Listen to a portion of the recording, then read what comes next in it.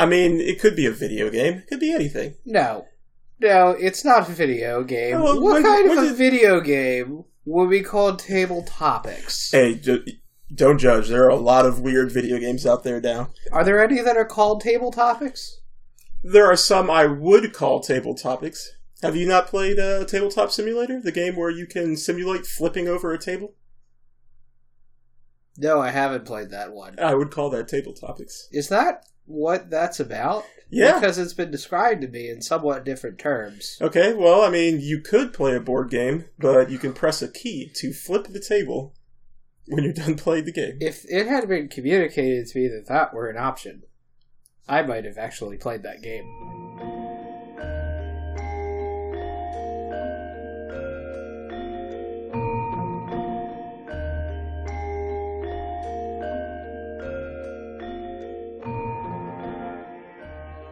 Anyway, welcome to Table Topics, the board game podcast. My name is Justin Brown, and to my right is... Thomas Lyles. Board games are serious business, and we need serious people to talk about them. But until we do, you'll have to do with us. Serious business indeed. I make absolutely no money from it. The date is August 5th, 2018. Now, Tom, let's start with the news, because this is Gen Con week. This is the last day of Gen Con, and quite a lot has happened during this week. I have half a page of stuff to go over here. In the past week, Christian T. Peterson, the CEO of Asmodee North America and former founder of Fantasy Flight Games, has said that he is leaving, he is stepping down to focus on family, health, and whatever it is that millionaires focus on when they leave their companies. You think he's going to Daniel Day-Lewis it? Do you think he's actually God, or do you think... Oh, I'm sure he's getting a nice severance package, but, there's no point in sticking around once you've lined your pockets with fat loot. Well, having never met Christian T. Peterson, I can't really speak to any personal qualities that he has. However, it has been reported in other media that when he was making the first Twilight Imperium, he actually hand-cut all of the chits himself, and in so doing, it hailed so much cardboard dust that he had to seek hospitalization and immediate medical treatment for some kind of sudden onset emphysema. And I think that makes him the most hardcore board gamer that I've ever heard of in my entire life. I would agree with you. I have nothing against the man personally, as much as I like to joke about his company, both companies, and the products that they create and their public-facing. But even when he was CEO of Asmodee, he really pushed the effort to bring out Twilight Imperium 4th Edition, a game that I thought I would not enjoy at all and have enjoyed every single time it has come to the table, even when it's been incredibly frustrating. FFG is a good company in terms of curating those kind of old games, too. There's not really a good many companies that would have reached back into the depths of time and rescued games like Merchant of Venus or Cosmic Encounter from whatever hole they ended up in, and yet here we are. So, like them or lump them, like them or lump FFG and all of the things that they do. And boy, they do some things that I disagree with. I think it's a job well done. Yeah, wish him well, whatever else he's doing. I agree. I would have not played Samurai. I'll say like one of my top 5 favorite games if it wasn't for Fantasy Flight Games. Now, speaking of Fantasy Flight Games, some more news announced at Gen Con. Richard Garfield pairing up with Fantasy Flight to create a new collectible deck game called Keyforge. This is a game with unique decks. All the cards have a unique backing. You purchase a 36-card deck. That is your deck. Some decks will be rarer than others, but the entire intent with the game is you purchase a deck, you play with the deck. Now, Tom, you have been in the Magic scene far longer than I have. What is your take on this? In the interest of full disclosure, I have been out of the Magic scene for far longer than I was in it. However, I am encouraged by some of the things that I'm reading about this. In particular, It seems to be an effort against net decking, which is a term that is so quaint now that I'm not even sure that anybody even thinks of it or thinks of it as being a bad thing. But basically, net decking is a concept where people will, instead of developing their own collectible card game decks, go on the internet and take what is doing well and play it. A thing that I frankly kind of drove me out of Magic because it seemed to suck the fun of having that kind of discovery in it. That being said, it's quite outside my area of interest at this point, so I don't think that I'll be following it too closely, and it seems like an effort to generate, more and better SKUs for when the Star Wars license expires or for when something else goes wrong.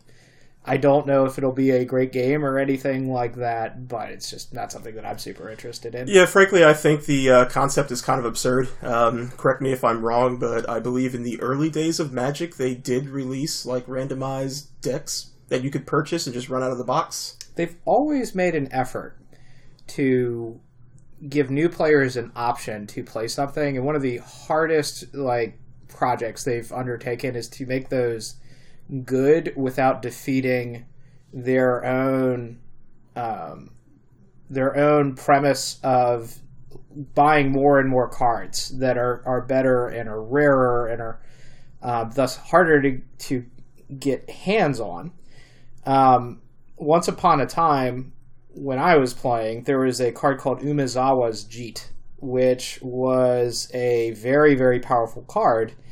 And by a strange quirk, it was available in a pre-constructed deck. Kind of similar to what we're discussing now. That deck actually was extremely hard to get a hand on after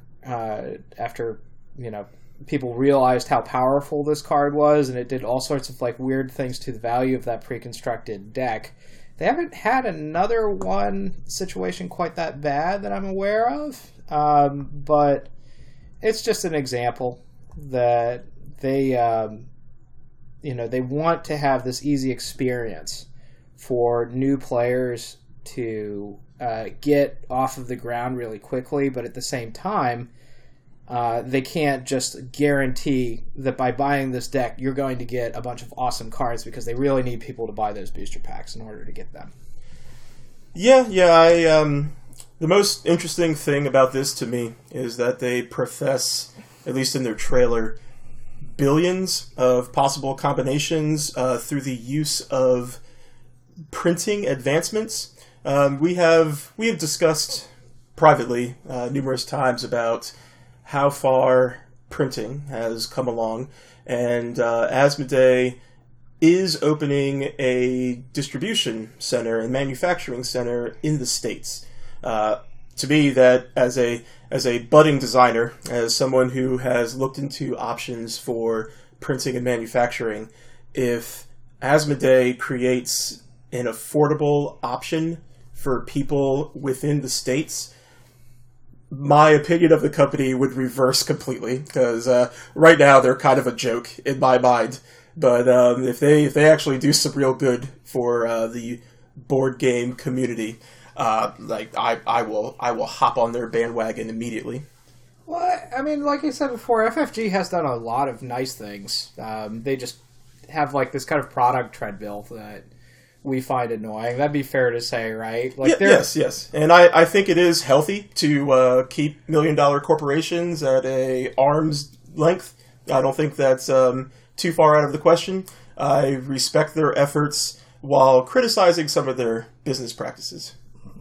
And speaking of Asmodee, we come to another Gen Con announcement. Tom, did you know that Asmodee Digital is putting out a video game version of one of the best board games on the market right now? Gloomhaven? No, Mansions of Madness. Oh. Yes. Asmodee Digital has announced Mansions of Madness, a standalone video game. It is not based on the board game, as well with Gloomhaven. Details are sparse. We have only seen the Cragheart fighting some skeletons in what appears to be the first dungeon. But it does not appear to be multiplayer. It does not appear to be based on the board game itself. Well, tell me more about this Eldritch Horror thing. I hadn't actually heard about that. Well, Mansions of Madness, I don't know anything about it. I don't care anything about it, but yeah, more Gloomhaven is always a good thing, in this man's opinion. Well, especially because Gloomhaven is a game that asks a lot of the people who play it in terms of homework and all that. You can see that from the variety of apps that have sprung up to help keep track of all the paperwork, conditions on the monsters, their HP totals, stuff like that. And to have a computer that will do that homework for you sounds fine. Also, Gloomhaven, for its many splendors, is quite an ugly game. Very ugly. The artwork itself is fine. The game feels cheap and almost in 80s way, which on some level I really appreciate, because as you could see by looking around my living room, that's something our listeners will enjoy. I surround myself by a lot of ugly things. Tom, what is your opinion on Machi Koro? My opinion on Machi Koro is that I'd rather not play it ever again. Well, how would you like to play it 10 times and experience the story of Machi Koro? I'm really wishing that I had kept that comic book with the picture of the guy that's shooting his head off so that I could show it to you right now, because it seems like the first good opportunity I've had to use this joke since Origins. Well, Tom, I'm even going to look it up on the internet. Rob Davio, your friend and mine, who has created some games that we have enjoyed the most, including Risk Legacy and Seafall, which neither of us actually played, is working on Machi Koro, the Legacy game. Did Davio have any involvement in Charterstone? Charterstone, no, that was no involvement in that. Not a Legacy game in name, certainly a Legacy game in inspiration. Does it feel like the Legacy brand has somewhat lost its momentum and moment is now over? After playing Pandemic Legacy, I thought that was going to be the new hotness. I thought that was going to take the board game world by storm. I have never agreed with the idea that board games should be kept pristine and clean and never tampered with. But after we played Pandemic Legacy, we tried Risk Legacy. Would you say it was a miserable experience? I would say that most of the people playing it, and we had a full table, had a pretty miserable experience. And so that's why I was willing to give the Legacy format another chance. Risk is just not a great game. So then we went to Pandemic Legacy Season 2, which is a fine game. Pandemic Legacy Season 2, I actually enjoy it more than base Pandemic, because it is a complete upheaval of what you're trying to accomplish in Pandemic. But we lost one player, and as time moves on, interest in playing one thing also wanes. It also got beat pretty bad by Gloomhaven. Yes. That's definitely the Han Solo, the Solo movie opening against the Avengers movie. Yeah. A topic for another time. How often do we ask ourselves, this is good, but is it Gloomhaven / A Feast for Odin / Elgrond / etc.? All right, winding on down the news. Tom, what is your opinion on Munchkin? My opinion on Munchkin?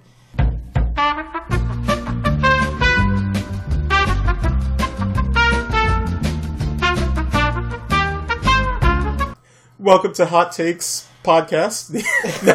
No, they, Steve Jackson Games has announced 40K Munchkin. One of the first Munchkin spin-offs Didn't was... they do that one already? Whoa, that is Space Munchkin. Yeah, it had the guy in the power armor on the box. It had a Space Marine on the box. This, however, they forked over however many pennies it cost to fully license Warhammer 40K. So this is an ironic situation that I confess to being very surprised by. Time was that Munchkin didn't license things because it was a parody of them, and now they've kind of taken the Flux approach of licensing everything and making a proper version of it. There have been some licenses, likely licenses. They were able to score for a song. I do know of Adventure Time Munchkin. At one point, I had considered purchasing it just because it had original art by the artists on that show. However, yes, Munchkin has officially become a parody of itself. I'm sure there are plenty of people who will say, no, Munchkin has always been a parody of itself. But, well, I mean, in a way, it's a parody of, like, the consumerism of gamers. Yeah. That, like, it is now, we've moved on from buying one copy of a game that makes fun of all the logicality of a role-playing experience to buying a ton of different versions of the same thing and mixing them together because, hey, more is always better to a fair subset of the gamer community. And now official versions are better than unofficial versions because they have the official logo on them. Indeed, and for all that said, I haven't really seen a card game successfully take on Munchkin. I feel that a lot of popular games, especially Dominion, get copycats. And Munchkin has been around 16, 17 years, and nobody has really taken the crown from them. Well, there are a few people I think would advance the opinion that Munchkin is really all about the play. It's about the laugh. Like, Cards Against Humanity is allegedly all about the laugh. Mm-hmm. And, the sneak attacks and the good times, not necessarily about, like, that tense and fraught play that keeps you coming back over and over and over again. Sure. Because if you kept coming back over and over again, then every 24 hours would just be a single game of Munchkin. Yes. All right, now, the last bit of news we have is from Uwe Rosenberg. We are seeing... have you heard of Agricola, All Creatures Big and Small? I have. Okay, yes, that is their 2-player version of Agricola. It's long out of print. It is very expensive. It is being reprinted. Agricola, All Creatures Big and Small, Big Box Edition. Yep. This is old news. I believe it was announced back in September. I have now started to see copies on the market. So if you want a compact, portable, 2-player game of Agricola, except now larger, head out there. It's like $30, I believe. And finally, we have Patchwork, news on Patchwork. Tom, you own a copy of Patchwork, right? I love Patchwork. I hold it up as one of the better 2-player games that's available. Well, also getting printed is Patchwork Express, a smaller, more simplistic version of Patchwork, this time on a 7x7 grid with, let's say, less abstract pieces. Oh. Yes. Oh, well, I'm never going to buy that, I'm sorry, and I like Patchwork a lot, but... Well, that is all the news that occurred at Gen Con. All the big stuff this week. We are going to take a short break and come back with what we played the past week.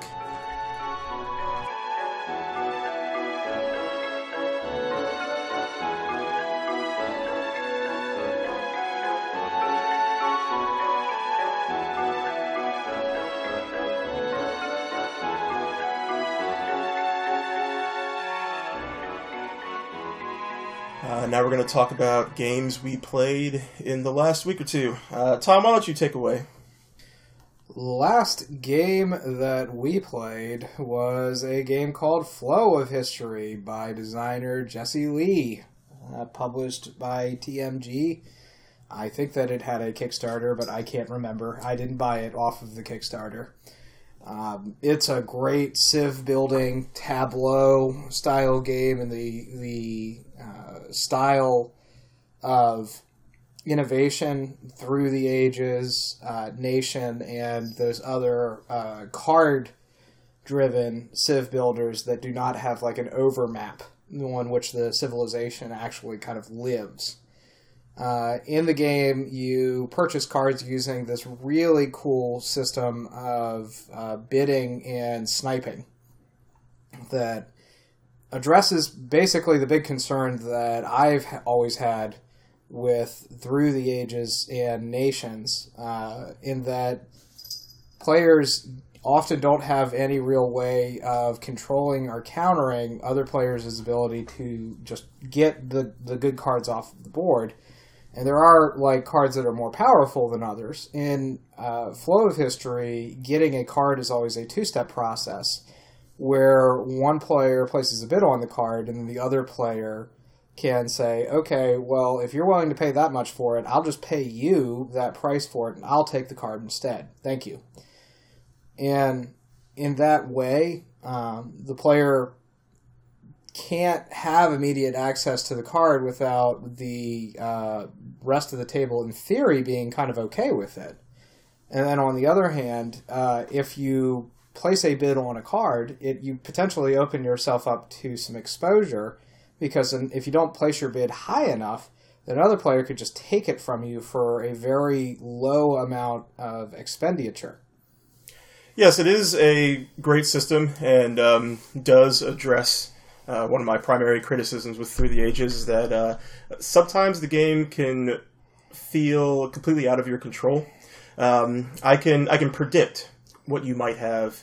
I can see what you draw, but there's nothing more feel bad than getting hit with a raid or some other military event that you could really only defend against by bumping up your own military rating. In Flow of History, if I see the strongest player about to purchase a military card, it behooves the rest of the table to snipe it from them. It doesn't really get you anything by doing this. It prevents a loss, but in a way, you are bribing the strongest player not to attack them by sweeping the card from under their feet. But all military cards, every attack card and military unit, which in Flow of History are kind of rolled all into one package, has an intrinsic benefit, doesn't it? Well, it has the benefit that each symbol on the card is worth some amount of victory points at the end of the game. In addition to defense, it does improve your defense to get these cards. It might not be the most efficient play. It often isn't the most efficient play, but you get something out of it. The strongest player gets something out of it. And it introduces a lot more interaction into the game that I find other Civ-inspired games to be lacking. But yeah, compare that to Nations, where a weak player can buy a war card, and thereby the only thing that they get out of spending their turn buying that war card is that they don't have to lose that war. Right, yes. Nations is a game that I've come down a little bit on in hindsight, but it's a very tight game. It's the type of game where if you fall behind, there's no coming back. Flow of History has just enough of the feel bad for when you get hit and you lose a card or some technology, but you are never out of the game. Like, you are never so far removed from the game that you can't make a last stand. Yeah. Yep, and so that is Flow of History. The other night we played Castles of Mad King Ludwig. Also probably in my top 10 games. Designer Ted Alspec by Bezier Games. Mm-hmm. I really enjoy that game, even though ostensibly it's just a point salad. But where another game would have the players agonize over finding the best play for themselves, the master builder. The master builder is the one who decides what the price is going to be. So it is actually their job to agonize what the other players are going to be investing in. And if you choose poorly, the other players will surprise you by taking the cheapest tiles. And I love. Is it really surprising? It sometimes that people take the cheapest tiles. Does that surprise you? That would provide an insight to me as to why you're being a master builder is usually so poor. Well, yes, it's surprising to me because I come at it from a pragmatic angle. I will take whatever gets me the most points. But castles often devolves into cheapskates being cheapskates. That's really the only thing I can say bad about Mad King Ludwig, though. Procedurally, every part about that game is fun or funny in some kind of way. The tiles themselves are great. They're unique, and they all have a different title, which is some cool thing you'd have in a castle. But the way that the game makes you put them together means that your castle will make basically no sense. Like, I had a guest room that was adjacent to a pantry, which itself led into a kitchen, which itself led into a scullery, which itself led into a panic room. So I'm kind of envisioning the scary stalker movie where somebody is staying in a guest bedroom in some forlorn castle. And by the way, that guest bedroom, only bedroom in that entire castle. And then is just surprised by the vampire count or something, and then has to flee through 3 kitchens to get to a panic room that they just randomly find in the back of the scullery. Yes, I do want to make this a topic at some point. Board games that tell stories. Tom and I often converse about theme in board games and how. I'm gonna say more American games than not have this desire to put flavor text and paragraph upon paragraph on their board games and try to have their board games inorganically tell a story, usually through passages in every card and component. But Mad King Ludwig has basically no text outside of the room names. There's no flavor text. All you have is the crudely drawn art on the tiles, and yet, as Tom just described, you get these really interesting stories of castles with a single bedroom, or nothing but bowling alleys, or the bottomless pit next to the Venus Grotto. And then there is the fun of watching people agonize over pricing things, and it looks so simple, of course I would price that at $2,000 or $4,000 or whatever. And then it comes time for you to do it, and I really want this thing, but if I price it too much, I will have made no money at all. If I price it too little, someone will take it from me. And then it turns out that nobody wanted that tile to begin with, or it doesn't matter if you priced it at $15 or whatever, somebody's just going to take it from you. And then the absurdity of watching, after all of these decisions being carefully crafted, people will just take the $1,000, $2,000, and the $4,000 tiles, no matter what. Indeed. Cheapskates being cheap. Indeed. I love castles. 2014 release, I believe. If you haven't played it, I think it deserves to be in every library. In stark contrast to its spiritual successor, the Palace. Mad King Ludwig. Yes. We played about, I'm going to say, a quarter of a game of Palace, and one of the very few games that I rage quit. It is a game where everyone is building a single palace. I think the master builder was asleep at the job because the moat is constantly surrounding the castle, cutting off entrances, preventing players from completing the rooms that they claim, and a lot of, let's say, take that powers going back and forth. Not a fan of that. I want to play it one more time. I want to play all games I dislike at least twice. Well, Mad King Ludwig, Castles of Mad King Ludwig, is kitschy, and the tile art is primitive. But Palace of Mad King Ludwig is just ugly. Palace is indeed ugly. It is. It was a very frustrating experience. If I see it on a table somewhere, I will give it another shot. But like, I mean, the tiles have no real like detail. It's just one color. And, like, yeah, you're right. Abstract, and they're all the same size too. Which yes. I feel extracts something out of the experience. Yes. Castles results in these abstract.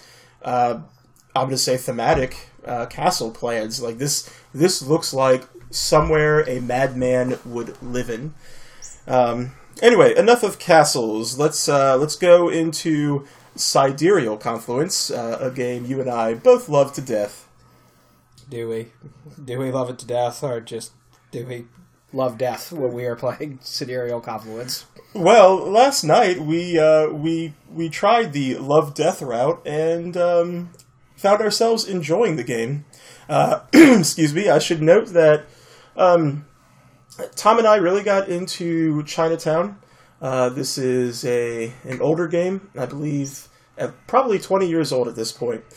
It is a freewheeling negotiation game. Everyone is going to get a handful of tiles. They are randomly drawn, so it is very unlikely you are going to get the tiles you want. And you're also going to randomly draw plots of land. Also, very, very unlikely you will get the plots of land that you want.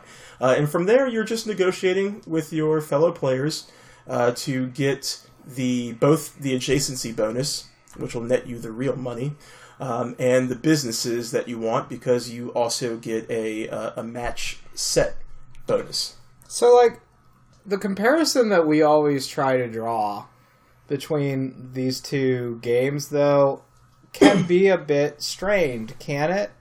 I mean, you're saying that Chinatown and Sidereal Confluence are very similar because they both involve kind of like a freewheeling trade phase, right? Yes. Mm-hmm. Where, you have things that I need and I have things that you need, so let's talk about what makes everybody happy. Where Chinatown, you're just trying to develop an engine that spits out money. Yes. That is the only thing you are trying to do.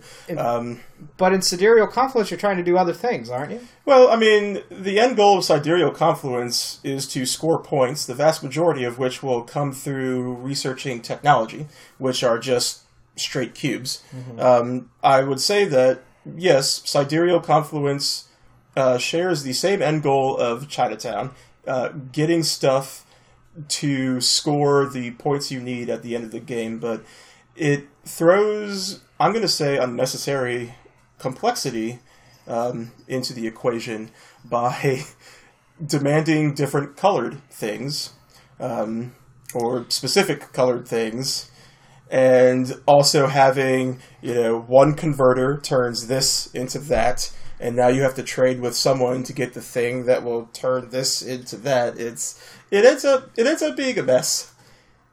It does end up being a lot cleaner than Chinatown, but how couldn't it? Like, Chinatown is very, like, minimalistic. Well, you mean messier than Chinatown? It's going to be messier than Chinatown. Yes. Chinatown is so minimalistic to the point where, like, you have to get very creative in what you are offering in Chinatown, and like how that will benefit the other person, because like a lot of trades, particularly in the last half of the game, you'll just say like, this spot is worth so much money to me. If you can make it worth more to you, I will sell it to you at this price.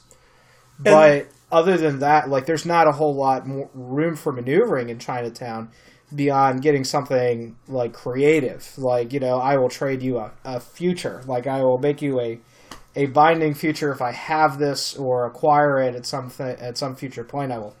I will give it to you. Well, and it's why I think Sidereal Confluence is not as strong of a game as Chinatown.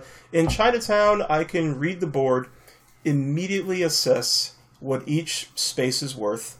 I know what businesses every player has to offer. So Chinatown, I feel like there are no dull turns. maybe the final turn where everybody's just going to slap their tile down and say, yeah, I'm just going to bank off this whatever I can. But most of the time in Chinatown, I feel like every trade is meaningful, and there are a lot of moments where somebody gets hot and bothered because either a dumb trade was made or they missed out on a really good trade. I rarely feel that wow moment from Sidereal Confluence, except in last night's game. What was the wow moment in like Chinatown that you've had recently? Oh, well, just let's see. When we played on New Year's Day, it was either me or Caleb who was like, no, I'm just going to put these businesses down. And you're like, Caleb, no, I will give you, like, their value and more for those businesses. Like, nah, I think I'm just going to sit them down here in these random places. We always have a little bit to drink when we play board games. But it's moments like that in Chinatown that I come to the table for. I think really I'm starting to come around on Sidereal. I had a couple of bad, rough games with it, but I have kind of come to the conclusion that Sidereal has so much going on in it at once that it's basically impossible to figure out like what all of the different motivations are for trading the way that people do. Every faction in Sidereal plays completely different, and they have different things that they want. They have different things that they have.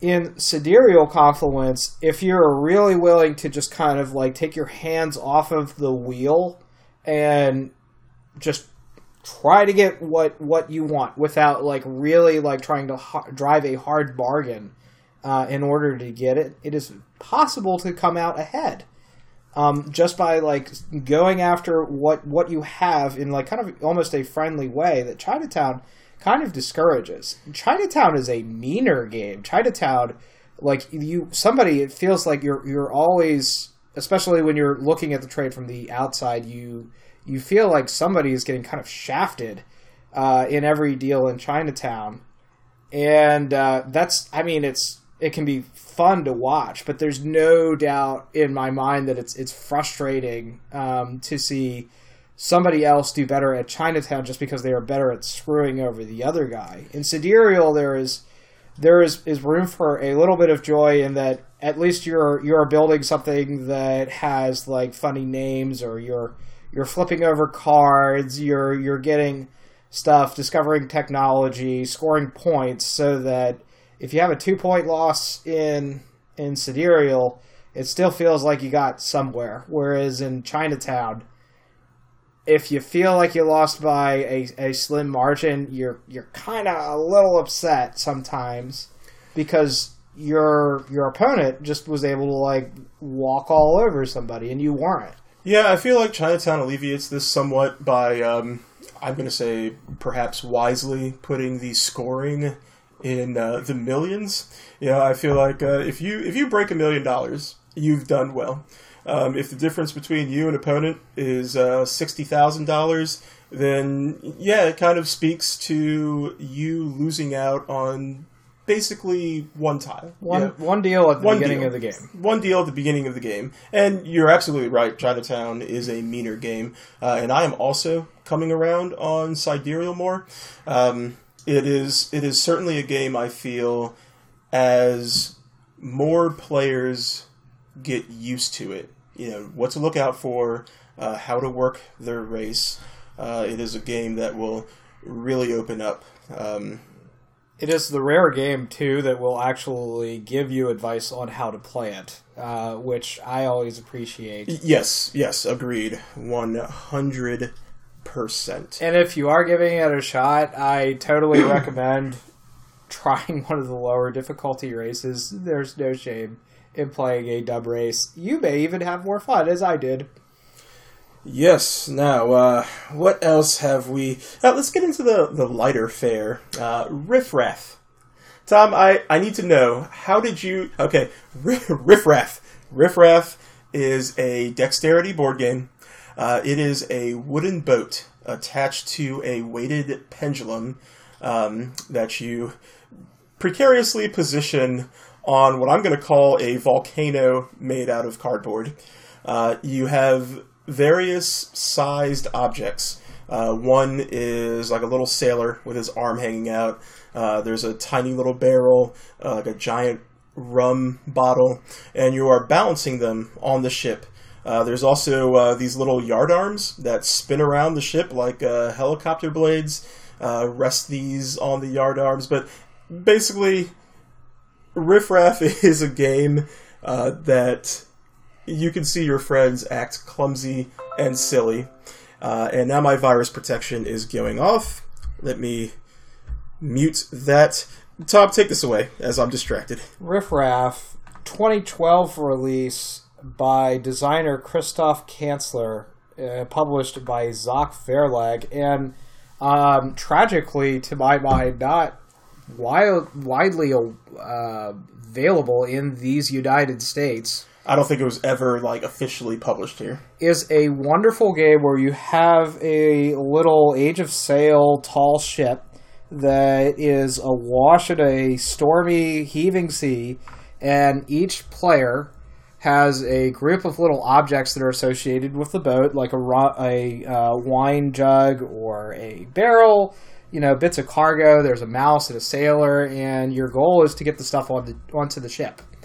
And to keep yourself from, in doing that, knocking the items off of the ship which are already upon it.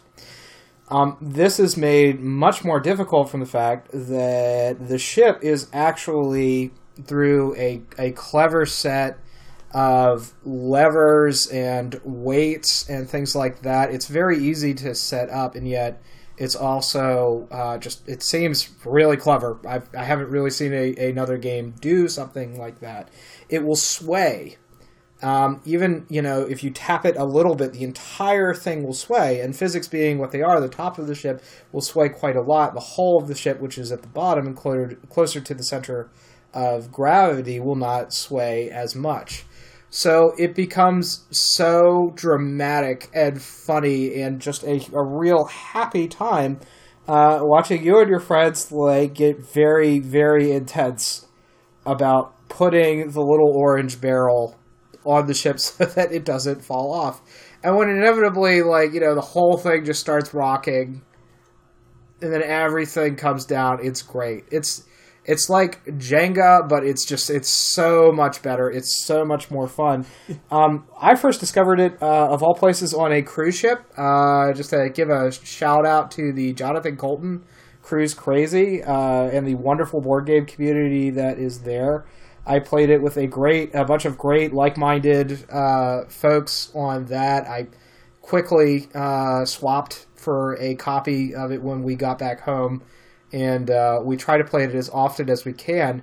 As a side bonus, if your foundation is cracked and your house is a little bit crooked, as we found out at another person's house while playing the game, your ship will be completely lopsided. That's funny too. By 45 degrees lopsided.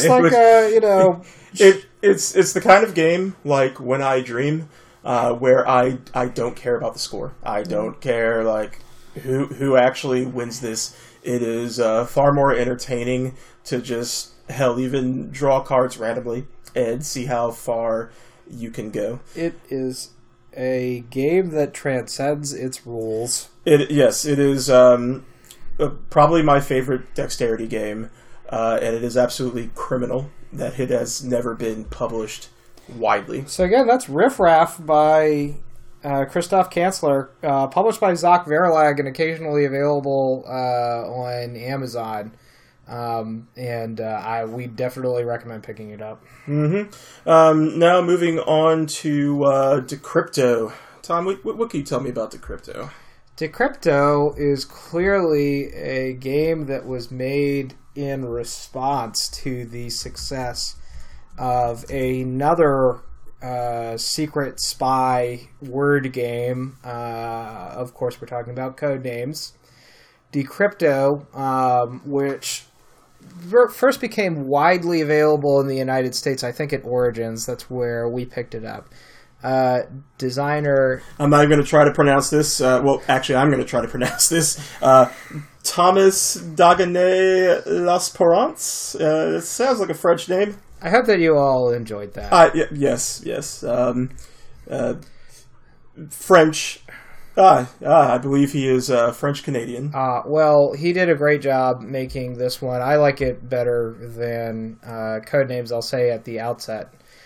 Decrypto adds many more procedural steps to essentially the Codenames experience, but it delivers a result that I think is more tense and a little bit less rage-inducing sometimes when you get some clues in Codenames that make very little sense, and sometimes I don't think that it's very funny. Yes, that might say more about me than it says about the game. So Codenames is a game that it's like a roller coaster ride. Well, I don't even want to call it a roller coaster ride. It's these weird moments of awkward silence when one team says their clue.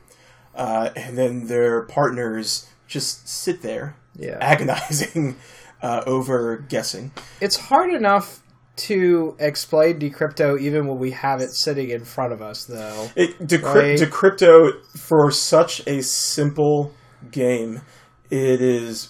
I have had no success in teaching it to people without them scratching their heads and whipping out cudgels to beat me over. And we've had some people become quite angry with us at the deficiency in our Decrypto tutorial. Well, people who would be angry regardless, but yes. My first game of Decrypto, teaching it, both parties, the ones on my team and my opponents, were like, dude, what the hell is this? Like, what are we doing here? What's actually going on? Which is nice because, like, we tend to play with people that, although they can't really acknowledge it, have some connection to the intelligence community. Yeah. I like to think that when they get that kind of, like, hot flash of anger that Decrypto doesn't make any sense, it's because we're all actually sitting in the boardroom in the Puzzle Palace or something, and they're getting their latest horrible assignment, and they have no idea what their goal is, what they're trying to do, and they just want to yell at their boss for a while. Yeah. So to explain the game, you have a white and black team. Both teams have a shield that will have 4 key codes. They're each tied to a number, 1, 2, 3, and 4. Each team will have an encoder who will draw a random card, and that card will have a 3-digit number, for example, 1, 2, 3. The encryptor must then come up with 3 clues to clue his team in to what the secret number is, but their opponents will also have a chance to decrypt. So as the game continues, you're trying to make connections between the clues. So you have to be vague enough that your opponents can't guess, while being specific enough that your team members can guess. And what results is a game that almost feels like being in like a submarine battle. If that's hard to conceptualize, if you have any familiarity with playing Codenames, picture yourself playing Codenames. But the thing that you're actually trying to do is to guess the other player's code words. Instead of trying to find your own, you have to find the other players as they give those clues out. Yes, it's hard to conceptualize because I have not played a game quite like this. The rule book is like 4 pages long, and I must have reread each page 20 times before it finally clicked. It is definitely a game that once you play, the first couple of rounds, it'll come to you like that. All right, so yes, that is Decrypto. I think I spent $20 or $30 for it at Origins. I highly recommend it for party games. Hell, it's the kind of game that you put on the table. I'll play without question. Winding down the playlist, I've got Cuba Tom, tell me a little bit about Cuba. So, Cuba is an older game from Rio Grande. Michael Rennick, Stefan Stadler. Game designers that I am not otherwise familiar with. It was published during the golden age of board game design, which, as every right-thinking person knows, was 2007. Ah. The year the Galaxy Trucker and Race for the Galaxy both came out. Yes, predating Kickstarter as well. Cuba is an interesting economic game because it seems like it is that rare game where your economy starts out pretty good, and if you're not good about minding what you're doing, your economy can actually get worse, which is just totally bizarre that it is. You wouldn't think that was possible, given that this is somewhat a solitaire-ish game. You are not really doing anything that directly influences your opponents, although you can do some things that make their prices go up or down or whatever. It's more like Puerto Rico than Food Chain Magnate, that you're competing for scarce resources instead of taking the bread out of their children's mouths. Yes. Cuba, I would call its main mechanism role selection. You're not selecting a role that everyone can copy, but everyone has a hand of cards, the same cards. Mm-hmm. You play one of those cards, and you activate the card's ability for yourself. The cards are actions, right? Yes. Right. Yes. You are playing these five actions from your hand and activating the ability on it. Primarily, you have a little board in front of you that has various resources on it. You move a little worker around. You can activate the worker to collect these resources.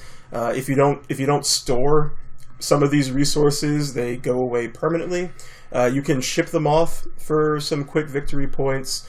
You can sell them for some money, but money isn't really worth anything except to influence the election at the end of a round. And this is my favorite part of the game.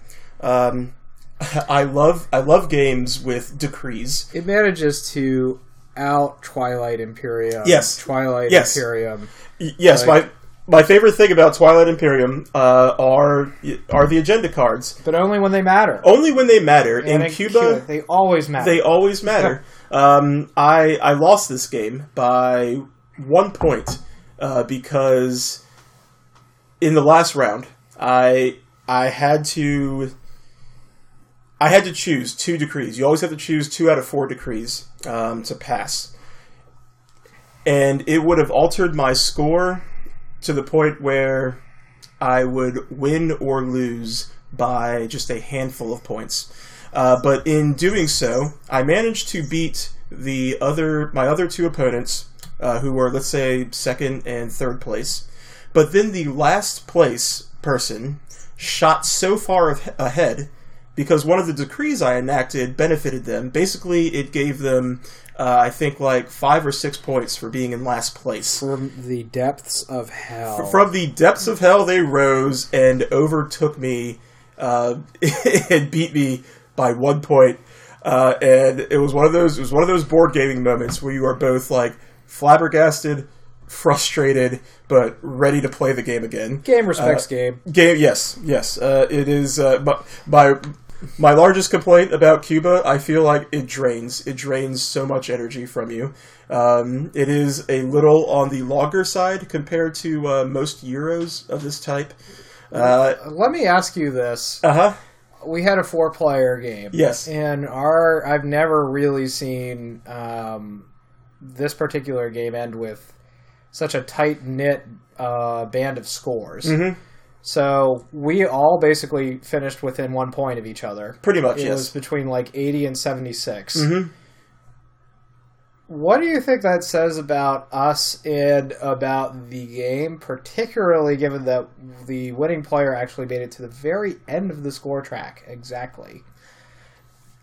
I would say that Cuba is an exceptionally well-balanced game. I don't think there is really any fat in the game. There is nothing about its design that makes me think, oh, they should have cut this out. But this doesn't belong here. Do you think it's possible that there's like a Castle of Burgundy style like point salad thing going on where we all basically got like the minimum number of points? You think we could have done better? I wonder if like maybe just if we all, I mean, being relatively inexperienced in the game. Yes. If we all might have just gotten sort of like the quote kind of like quintessential game where everybody sort of like does a B+ job at playing Cuba and achieves that one result, and that as a result of our unfamiliarity, we didn't really see the opportunity for play or for like a significant advancement there, and that's why all of our scores ended up being so tightly bound together. I don't know. I don't like looking at the biggest opportunities to score in that game are shipping things. Each ship can hold is it 4 or 5 goods? Let's just say 4. For the sake that I don't have the game in front of me right now. The most expensive ship will be 3 points per good. So the game is what, 6 rounds?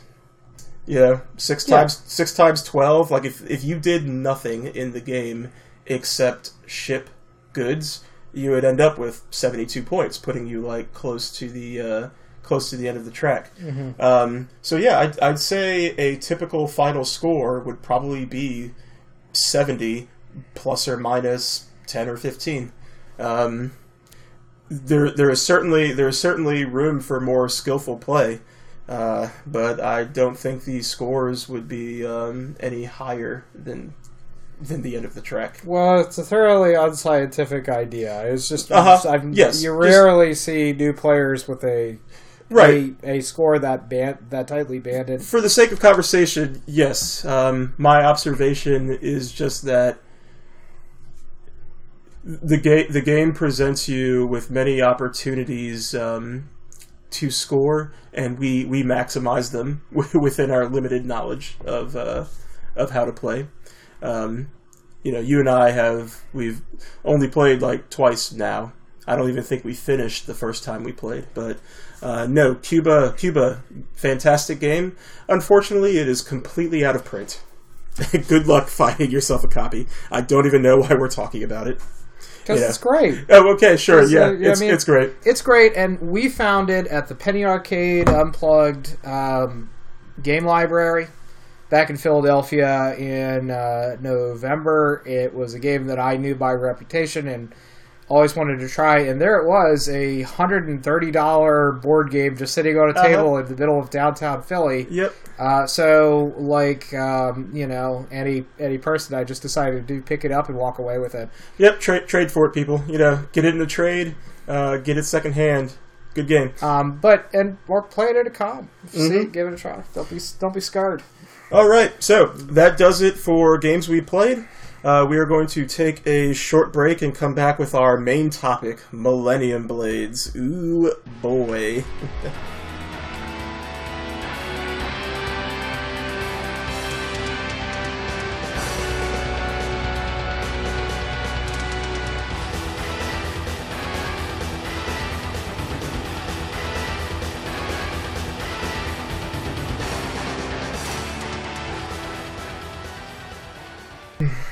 All right, well, we're recording now, so just stretch out. Get the. Welcome back to Table Topics. Yep. So, Tom, our main topic today is a 2016 release by D. Brad Talton, published by Level 99. Millennium Blades. Now, Tom, I don't think you would disagree that you and I are children of the 90s. What I like to call the PlayStation 1 generation. We remember Final Fantasy, the Final Fantasy series at its height, when Image Comics formed after Marvel's economic decline. When Magic the Gathering started to come around, and nerd hobbies, when Catan hit the market, and hobbies really took off. We remember that heartbreaking episode of The Simpsons where we realized The Simpsons wasn't good anymore. Oh, yes, that was around 1999, whenever the Dolphin Treehouse of Horror was. Good God. Millennium Blades is a loving homage to that more innocent time of pixelated graphics and crudely polygonal characters, when it became safe to recall your nostalgia, as seen in movies like Ready Player One. Does a great job at providing so many different references and such a great variety of different representations of all of the things that you like, in a funny way, like, Yoshi. And from Mario. Everybody remember Yoshi? Oh, yeah, yes. No, who could forget Yoshi, who has been in so many great games as Yoshi's Story and Yoshi's Cookie. Yes, and the game references Mario. Mm-hmm. And it references, Cloud Strife, everybody's favorite character, and it is a lovingly illustrated game. Well, it even goes so far as to represent the fact that he doesn't say anything. Yes, yep, the mute protagonist, popular in JRPGs. Gorgeous game. Has that wad of money thing that I've not seen any other game do. Mm-hmm. Well, there is nothing I dislike more than paper money in a board game, but Millennium Blades stacks that money into a wad that you then tape together, and you just kind of throw these wads around. I mean, There's no real interaction with these wads aside from buying and selling cards. But that's the level 99 touch. Mm-hmm. There's absolutely no reason why it needs to be a wad of money, but it adds something. It really does. Yep. I'm sorry, Tom. Have we discussed what the actual gameplay is, or? So, Millennium Blades is a trading card game simulator where players will assemble decks and collections and then fight the decks against each other to see who has the best cards and then therefore scores the most amount of points. It bills itself as being a game where you're not really collecting cards, you're collecting sort of like these stocks and bonds type things that will be worth a different amount of money depending on the market and will achieve different effects depending on what other market conditions are in play. It really is more of an investment game than it is a card battling game. The majority of your time, in fact, I would say precisely 80 minutes of your time is spent purchasing cards and collecting points by matching their sets, or stashing them away for the future tournament. And despite all of that, I just couldn't be more disappointed. Yes, in this yeah. game.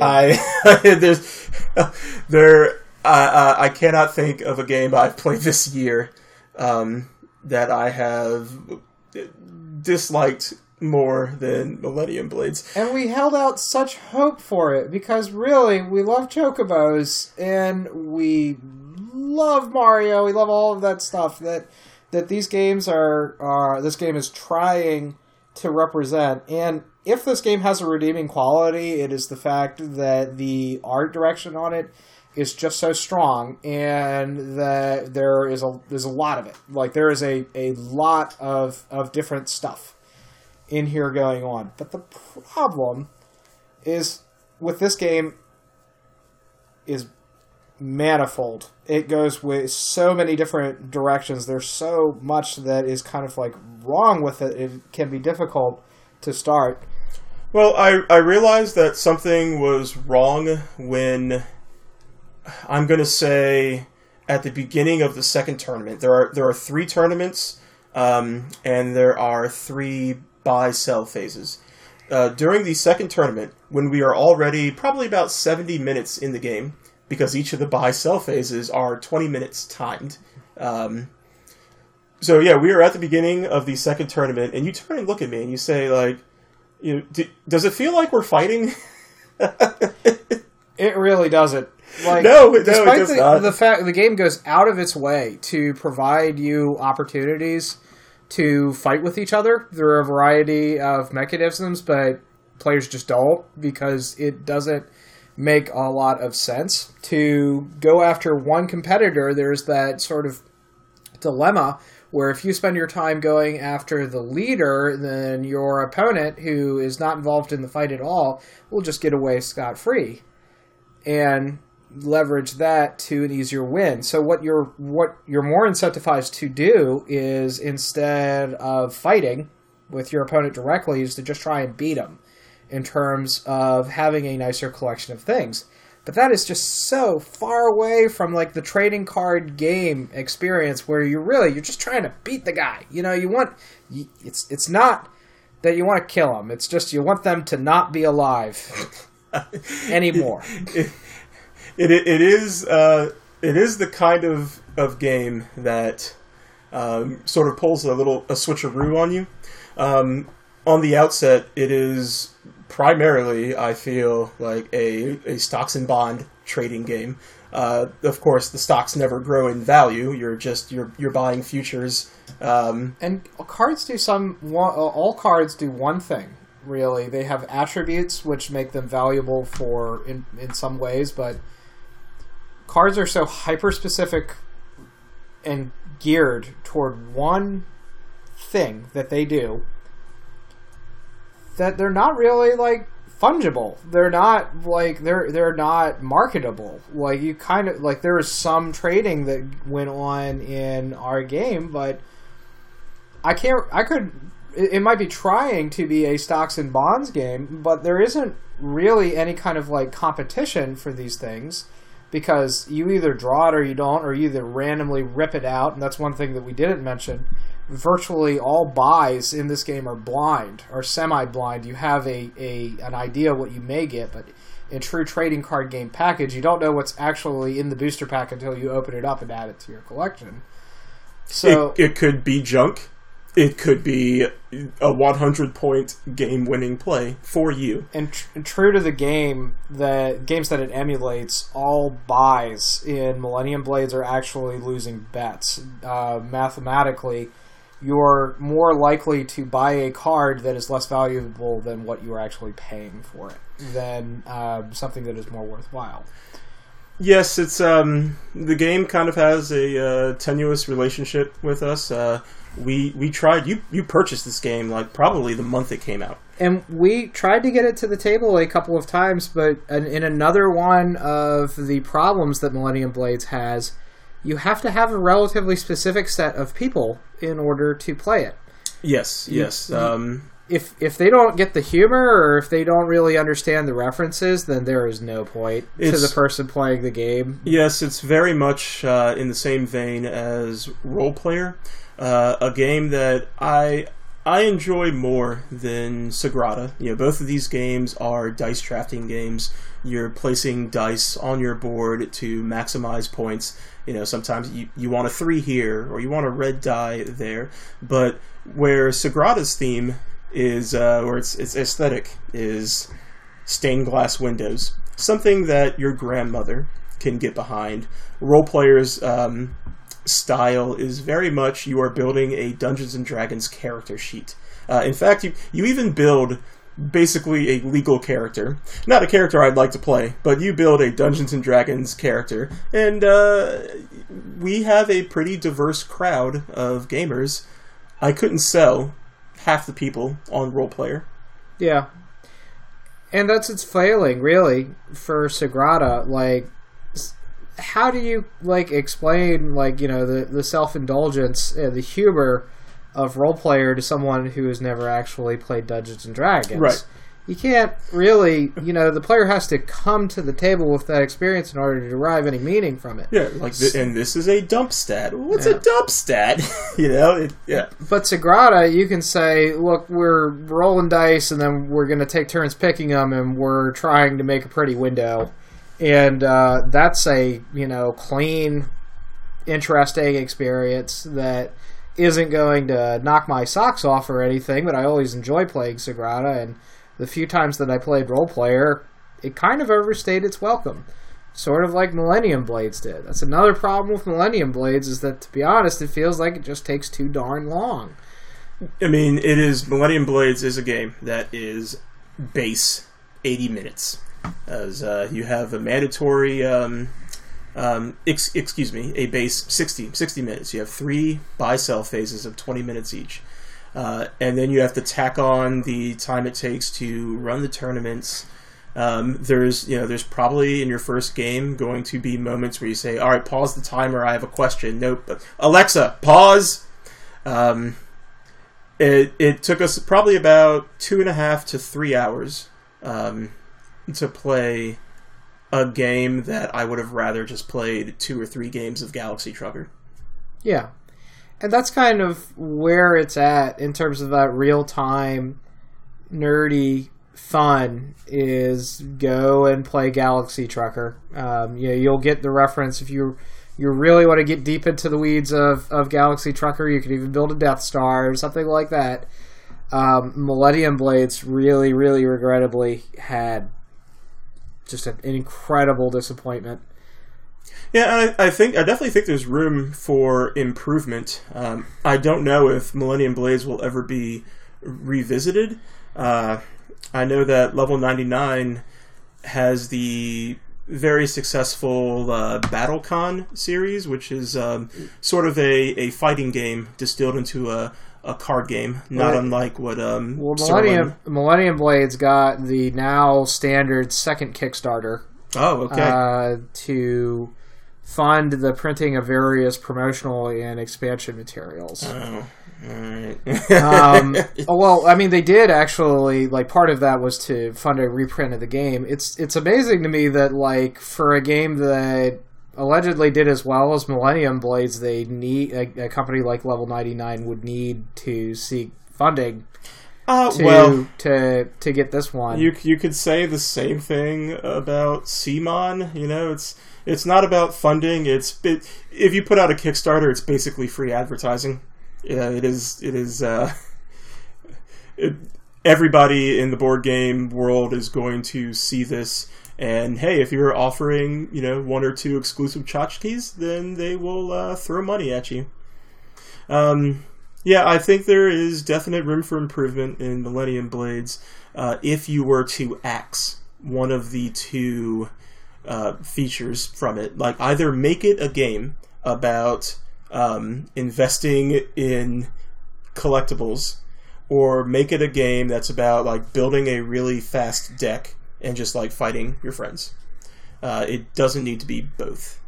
And the reason we bring up Galaxy Trucker is because Millennium Blades has this, I'm not going to call it dexterity, but there is this real-time aspect to it where you're grabbing stuff from a central board, and it's real-time. So, but whereas Galaxy Trucker has that great like real-time procedural element to it, and all of the information in Galaxy Trucker is communicated super quickly and efficiently using their tiles, which are nice and clear.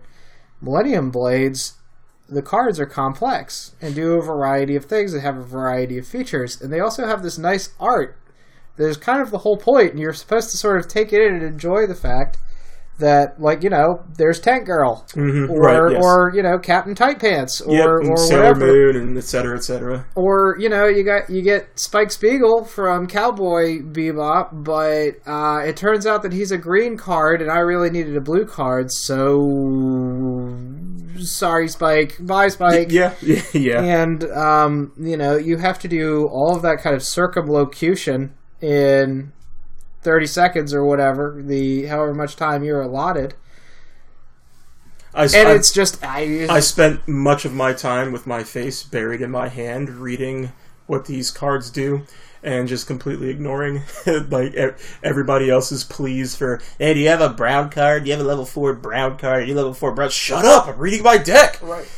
Yeah, whereas Galaxy Trucker, everybody is so into that market that, we're slapping each other's hands out of the way. Yep. And which one of you so-and-sos took all the batteries, and, like, I can't believe I can't find a laser or an engine or something that actually makes me feel like I'm playing with other human people. And to a greater extent, the second phase of Galaxy Trucker is a really beautiful extension of the building phase. In Millennium Blades, I can sort of, like, have a winning deck and just sock it away for the next tournament. There are 2 cards that come out that reward you for, like, matching their type, but you really only need 1 card of each type to match. So if you find that winning combination in your first hand, the rest of the tournament, like, the buy-sell phase is just there. 20 minutes to get, up to 21 points? In fact, you stood up and with about, like, 5 minutes left or whatever, and I think you just went to the kitchen and, like, made yourself a drink or something like that. Yeah. There's nothing more I could do. So I actively left the game while the timer was running. And, I mean, there was even a point where you went up to the bathroom while the timer was running. But, yeah, I mean, the most damaging fact of this game is that I really crushed that first tournament, and I wanted to do something different in the second tournament, because like I mentioned in our segment on the news, I've never been a net decker. You know, I've wanted to do my own thing and to see how that runs out, and I won the second tournament. It was just nice too, and then by the third tournament, I just really couldn't be bothered anymore. I felt like I had that problem that a lot of people claim that they get when they play a game like Rebellion. That I've seen what this game can do. I'm not sure if there's anything really left for me to see here. You know, I've made the combo, and I tried to do some aggressive stuff, but it turns out that, you know, the game just hands out things that turn off aggressive cards. Like, there was never a position that I was in, even though I was begging for it, that I could actually, like, engage with one of you guys and really kind of, like, fight you. Yeah. I wanted to have that experience, but I couldn't get it. Mm-hmm, yeah, our game was won through the set collection mechanism. The final tournament awards almost as much points as winning the first and second tournaments first place. Again, we were pretty close in score in this game, but you crushed the first and second tournament. You never did particularly well at the set collection. Well, and one thing I enjoy is that it rewards set collection to the extent that basically that will be kind of like the tiebreaker. Right, you can't ignore it. If you want to win the game, you can't ignore the set collection. Well, I wasn't ignoring it, but I didn't key into the one player found that getting the higher numbered cards is the key to doing well in the collection portion of it. And I always, I felt like this incredible remorse at tossing away basically what I felt was a good card that this other player apparently did not feel, and hence their victory. Now, we discussed after the game, you thought that one of the reasons we didn't have a good time was that we had a bad, I'm just going to say, mountain, the starting cards. Mm-hmm. And it reminded me of another game that we played last year, didn't really care for that much, Ethnos, by Paulo Mori, Simon game. It's an area control game where it's also a set collection game. And in Ethnos and Millennium Blades are similar in that they have variable loadouts. Yes. You can go into an Ethnos game essentially with different pieces, and in Millennium Blades you can also decide what pieces you want to play with. Right, and sometimes legitimately you could wind up with just with bad setups. One of the decks that I was very interested in rewarded you in Millennium Blades. It rewarded you for having different sets, and that's easy because in one game you're talking about 9 or 10 unique sets. Mm-hmm. Plus promos. Yes, right. Plus player promos. Yes, but then we also had like the Apocalypse set, which all the cards are worth net 0 points. So they'll give you ranking. I want to specify there's a difference between like your victory points and your ranking. The Apocalypse set will give you like plus 40 ranking during scoring, minus 40 ranking, and I had no idea how to use those cards. And I figure that there has to be something that we didn't play with that really gives you some kind of benefit from those. No, I mean, I've thought a lot about that because I, too, wanted to have that experience, but in the world of, like, collectible card games, there are these combo players that meticulously seek out cards that play well together and, in some cases, form a combination of abilities that will break the game. That will result in like an infinite result. Well, and as an aside, Millennium Blades does address this by saying if you result in a combo that just gives you an infinite points, like I think you just win the tournament. Or so it's possible, but the thing is that a combo deck in the real world is always the result of like a lot of careful thought and careful jiggering to make sure that it will function as a nice, well-oiled machine. And it's impossible to do that in Millennium Blades, where you have a stack of, conservatively maybe like 200 or 300 cards, and you have no way of getting what you need outside of like what happens to enter the aftermarket. Mm-hmm. And in Millennium Blades, there is a place where cards go after you sell them, that they are made available to other players, but the other players have to sell those cards, otherwise they don't actually enter that aftermarket area. And players will, unless they need more money, there's no reason to part with your cards. Money doesn't really do anything for you. Yeah. So, whereas in the real world, players have all the reason in the world to get rid of cards that they don't need because they get money. And then, unlike, Millennium Blades, money in the real world is worth something. Yeah. In fact, it might be the only thing, depending on who you ask. So, yep, we are down on Millennium Blades, but I wanted to expand this topic. Can you think of a game that you feel is just like one part too many, like that it is two disparate games just kind of taped together, and that it would be improved by favoring one over the other? Why don't I ask you that question? Okay. Because you probably have something in mind, I totally do. Okay, I have, so to expand on this, take two at whatever time we're at, 5:05 p.m.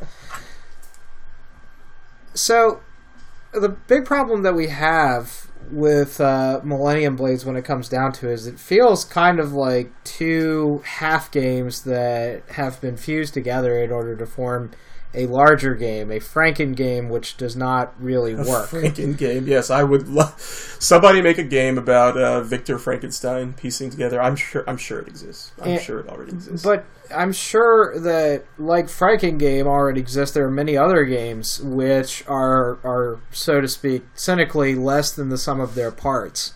Justin, can you think of any games that you have played which feel like they are perhaps like two games that do not function well in the same overall game? Oh, why, yes I can, sir. And that game is Feudum, designed by Mark K. Swanson.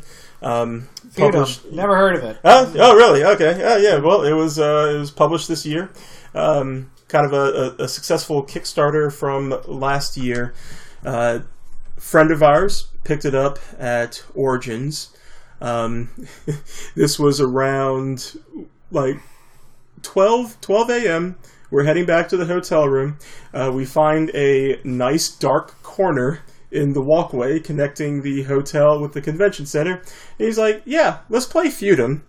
Now, keep in mind that after he purchased Feudum and sat down to learn it, the main host of Heavy Cardboard, forgive me for not having your name off the top of my head. And of course you're listening to this, you egomaniac. No, nobody's listening to this. We're just screaming into the ether.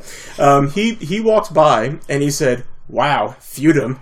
There are 2 games I will never teach. One is Feudum and one is John Company." And I'm like, great. I clenched a little when I heard that. Yeah. When the authoritative source in the community of teaching pinheaded, hard-to-play games says that he will never teach this game, you should probably listen to the man. And sure enough, 60 minutes of learning later, it's about 1 a.m., and Tom was like, "Peace," leaving me and 2 others behind to go through about 2.5 hours. Just as a philosophical aside, I am a great believer in gaming in an appropriate environment. Yeah. An appropriate environment involves proper lighting, comfortable seating, right, and at a appropriate level of noise. Temperature is nice. So refreshments are available. I am what you would call like an esteemed traveler. I'm not really about like roughing it out in the woods. So what you're telling me is that panhandlers walking up to you while you're playing a board game isn't an appropriate environment for playing a heavy board game? In the breezeway, like next to like what I can only assume is some kind of like performance art / like art installation / Blade Runner promotional like style, Blade Runner style promotional wall sized billboard. It's just glaring at the other, at the other end. That's the ambiance, that's Origins. I couldn't do it. I'm afraid not. I mean, I'm not that bad. I will play in a large windowless room. I often do and enjoy it quite a lot. But, no, if you're going to do that to yourself, if you're going to play Feudum, why not, play it someplace that, is nice? Well, I don't blame you for piecing out, Tom. I will share my opinion of the gameplay some other time, not this time. I will say that the gist of this game is that you have a dudes on a map style game. Let's say styled like Kemet, maybe even styled like Mare Nostrum Empires, where you are claiming territory, interacting with the other players, building farms, killing their units, growing. But what is it about it that makes it a Franken game? So you have this like dudes on a map area control aspect, and all of that influences these 6 guilds that sort of exist off the board. There are these 6 guilds, all interact with each other by essentially pushing and pulling components back and forth. So the farmers give goods to the storekeeper who stocks his stores. The storekeeper sells it to the alchemist who builds dirigibles and submarines. Somehow this is utilized by the soldiers who staff their ranks with the alchemist's weapons. The soldiers will then push all of their stuff to the princess, who issues writs, and these writs only exist to let you score hidden objectives at the end of the game. And of course, the royal princess, she influences the monastery, and the monastery influences the farms in a most absurd way by feeding the farmers' chickens rosary beads. Don't ask. I'm sorry. Wait. The chickens eat the rosary beads? The chickens eat the rosary beads, Tom. Okay. Yeah, don't ask. Individually, I think both parts are interesting. They could be fleshed out into fully formed games. The guild mechanism especially is very player-driven, and we have discussed multiple times how much we like player-driven games, where the state of the board is decided by the actions of the players.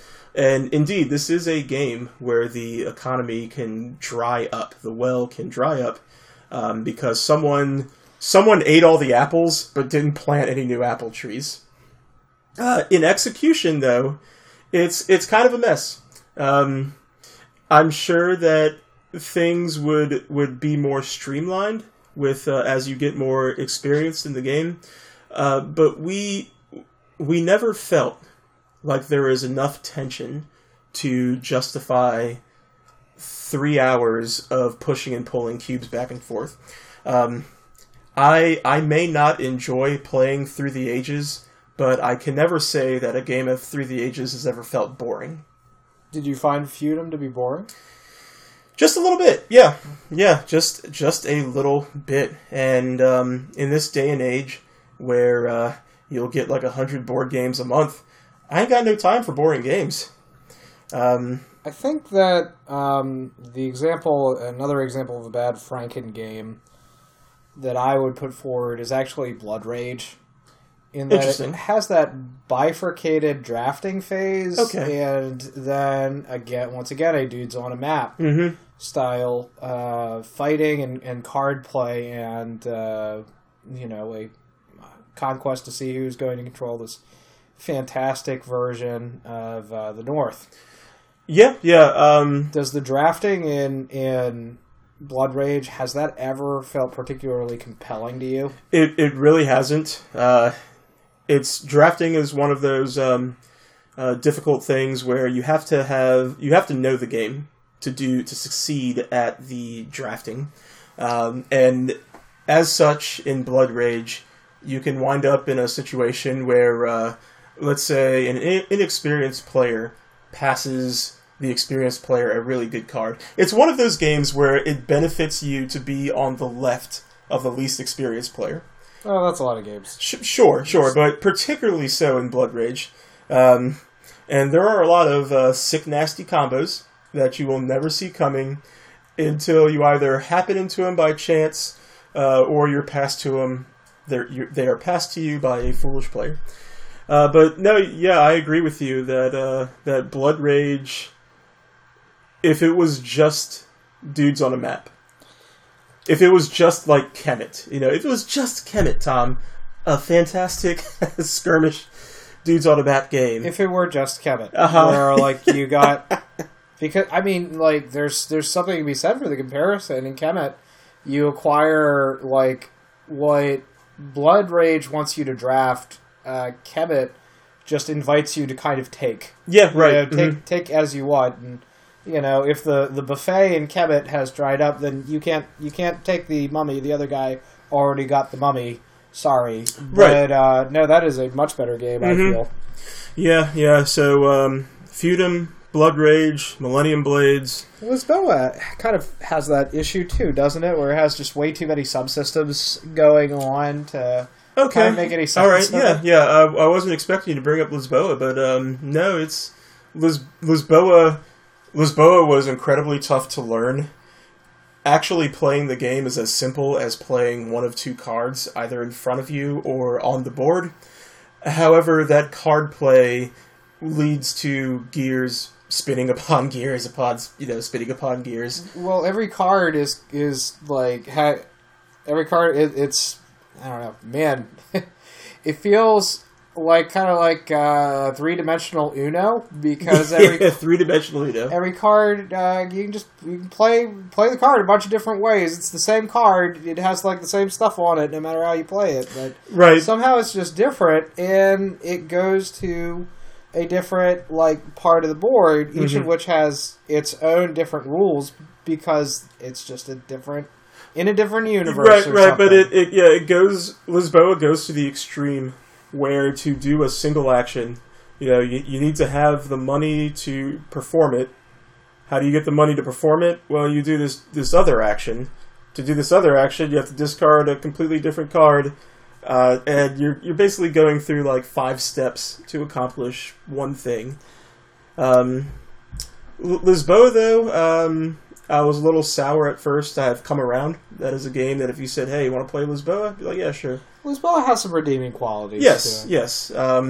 Unlike Mombasa, Okay. All right. Well, we will save Mombasa for another day. Perhaps a game about inappropriate themes. But I think that does it for today. That was the inaugural episode of Table Topics. Thank you for listening.